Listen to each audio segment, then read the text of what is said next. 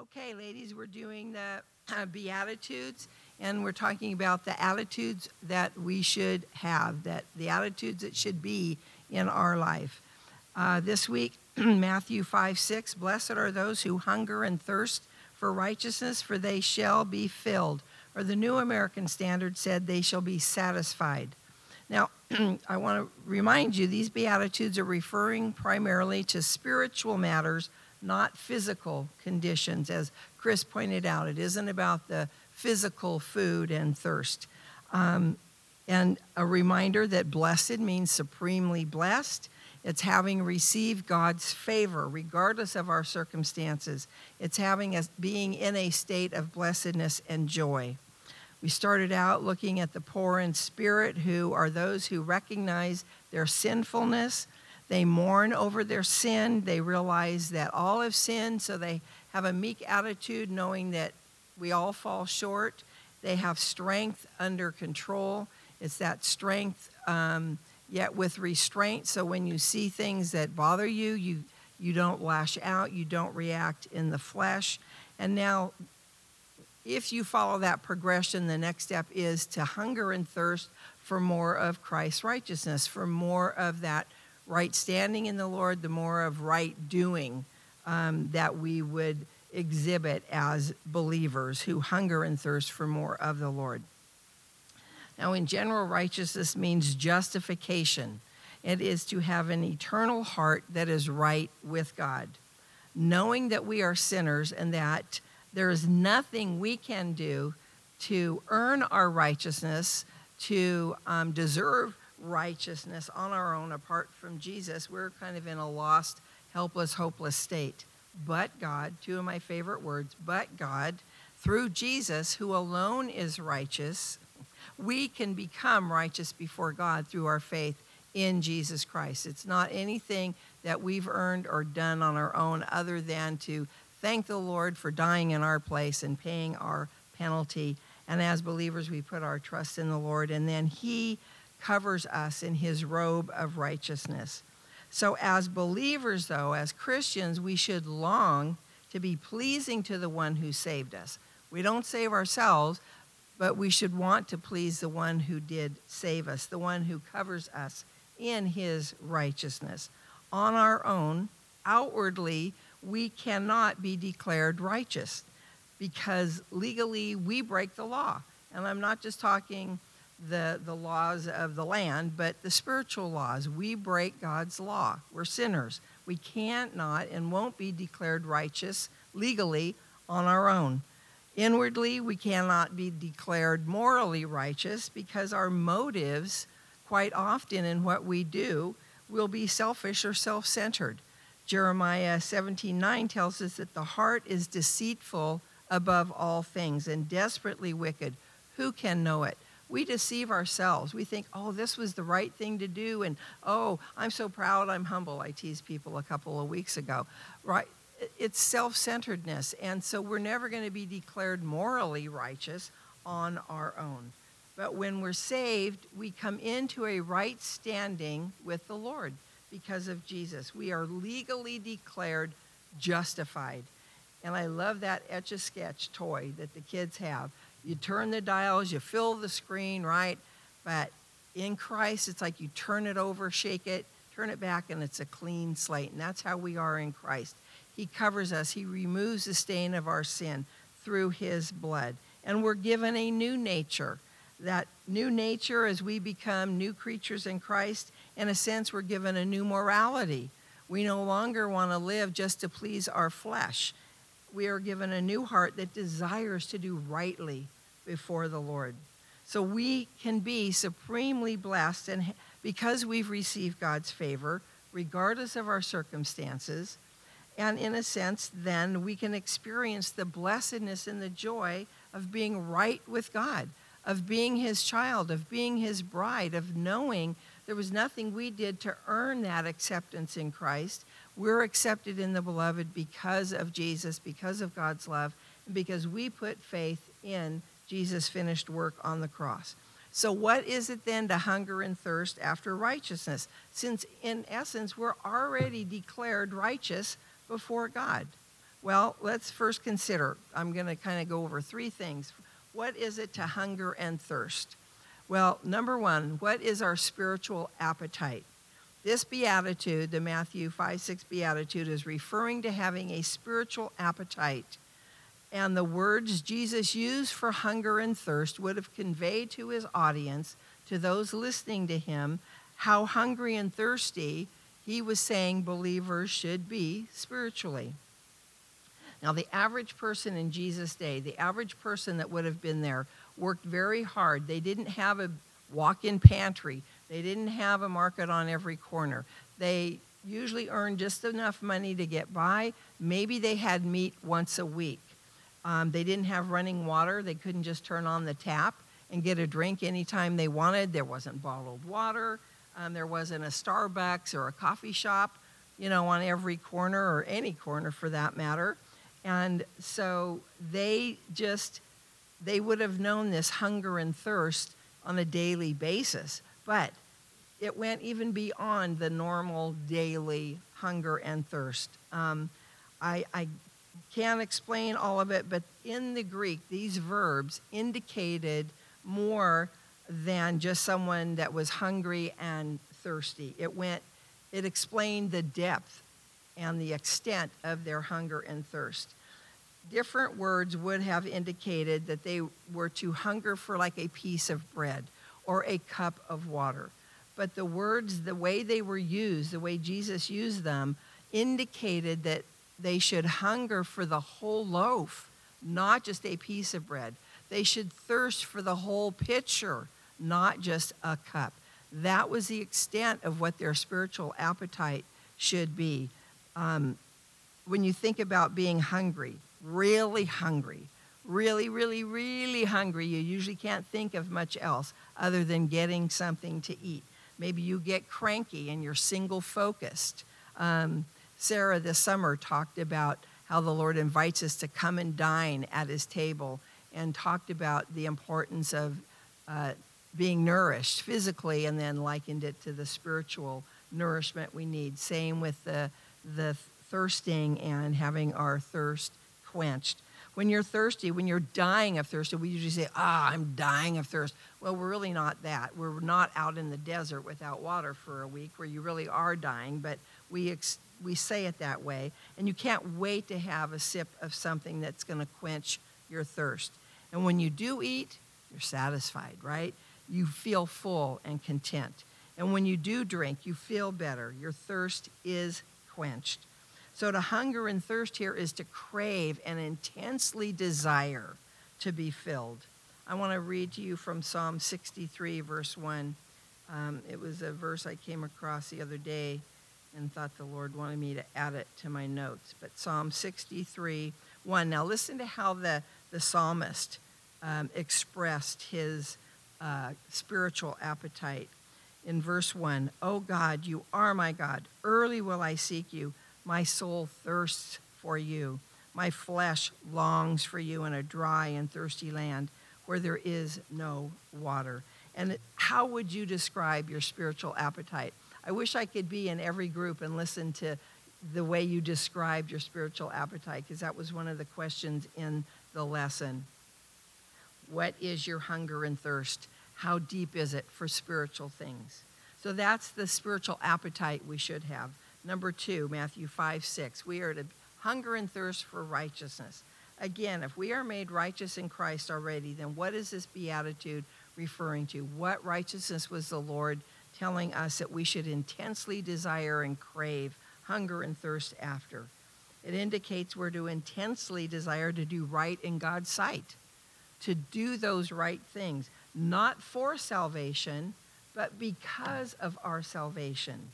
We are to strongly desire goodness in our character, in our conduct, not to earn our salvation, but because of our salvation. It's to hunger and thirst for godliness, for godly living, for godly virtues. It's desire to be pleasing to the Lord, doing those things that please him. It's to desire to draw closer and closer to the Lord, to know him more, to obey him more. And so often we fail in our attempts, don't we? But it's the desire that the Lord wants us to have. H.G. Wells has been quoted as saying, "A man may be a bad musician and yet be passionately in love with music." I feel that way when I come to church to worship. I'm not a very good singer, but I love to worship the Lord. So it's the intent, it's the desire that we have. It's the passion, the goal, the purpose, the motive of our heart. That should be how we are passionately seeking after those things of the Lord, pursuing the Lord, and those things spiritual. Let me ask a few questions. Do you crave more of the Lord? He is the bread of life. Do you thirst and crave the living water, who Jesus referred to as the Holy Spirit? Do you crave his word? Do you intensely desire to be more obedient? Do you long for more worship? Do you long for more time in prayer? Do you hate to see injustice in the world? Do you hate to see unrighteousness? Those are those things that we should be seeking after, intensely craving and desiring. 1 Timothy 6:11 says, "But you, O man of God, or O woman of God, pursue righteousness, godliness, faith, love, patience, gentleness." In Psalm 42:1, "As the deer pants for the water brook, so pants my soul for you, O God." And first half of verse 2, "My soul thirsts for God, for the living God." We sing that song, "As the deer pants," right, "for the water brook, so my soul longeth after thee." Psalm 27:4 says, "One thing I have desired of the Lord, that will I seek, that I may dwell in the house of the Lord all the days of my life, to behold the beauty of the Lord and to inquire in his temple." You're inquiring in his temple because you're here today. You're wanting to draw close. You are hungering and thirsting for more of the Lord. Jesus said of Mary, she had chosen the one thing that was needful, the good part. And what was that? She chose to sit at the feet of Jesus and listen to his words. What is your focus? What is your passion? What's your desire? What do you crave? What do you hunger and thirst for? Not just on Thursday morning, not just on Sunday morning, but every day. If it is the Lord and the things of the Lord, the righteousness of Matthew 5:6, you shall be filled. Number 3, you shall be satisfied. You shall be filled. Some of you maybe only eat to stay alive, and I don't like you. But many of us live to eat. We enjoy a good meal. We also enjoy things we probably shouldn't enjoy and be eating. But that's an other message for another time. Sometimes we overeat and then we're miserable, but we can never overeat with the Lord. The things of the Lord will always, we can eat to our fill in an abundance. Spiritually, we don't want to eat just to stay alive spiritually. We don't want to just get by with a snack here or there, just to open your Bible on Sunday morning or to just do your lesson. Daily, you should be hungering and thirsting to hear from the Lord. To pray only when you have a crisis or you're desperate. No, we should be talking to the Lord and longing to draw closer to him and to be intimately acquainted with him. To obey when it's convenient, when it's not so, taking you out of your comfort zone. No, we should obey no matter what.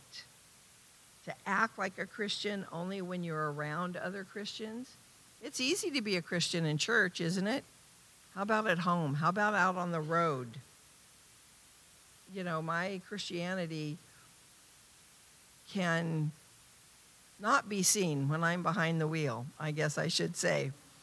No, but down the 15 towards Tom's Farms where we live, they added this toll or, fast track lane, and it's supposed to make the traffic better on the 15 and the 91 coming into the 15. It's worse. It's worse than it ever was. And people don't want to let you merge. When you have to get on the freeway and you have to get over, they don't want to let you in. They'd rather you run off the side of the road and off a cliff, right? Well, I'm sorry, I'm not in the back of behind the wheel saying, "Oh, God bless you, God bless you." I should be. I admit it. I should be. 1 John 3:7 says, "Little children, let no one deceive you. He who practices righteousness is righteous, just as he, with a capital He, is righteous." When we talk about practicing righteousness or practicing sin, it's a way of life. Are you willfully sinning just in disregard to the Word of God and to be, regardless that it's displeasing to the Lord? Or are you practicing righteousness? Is it a way of life where you're wanting to do right because you love the Lord? And think about these things, ladies. How good is it when you read God's Word and you hear the Lord speak to you something and you know He just ministered directly to you? How satisfying is that?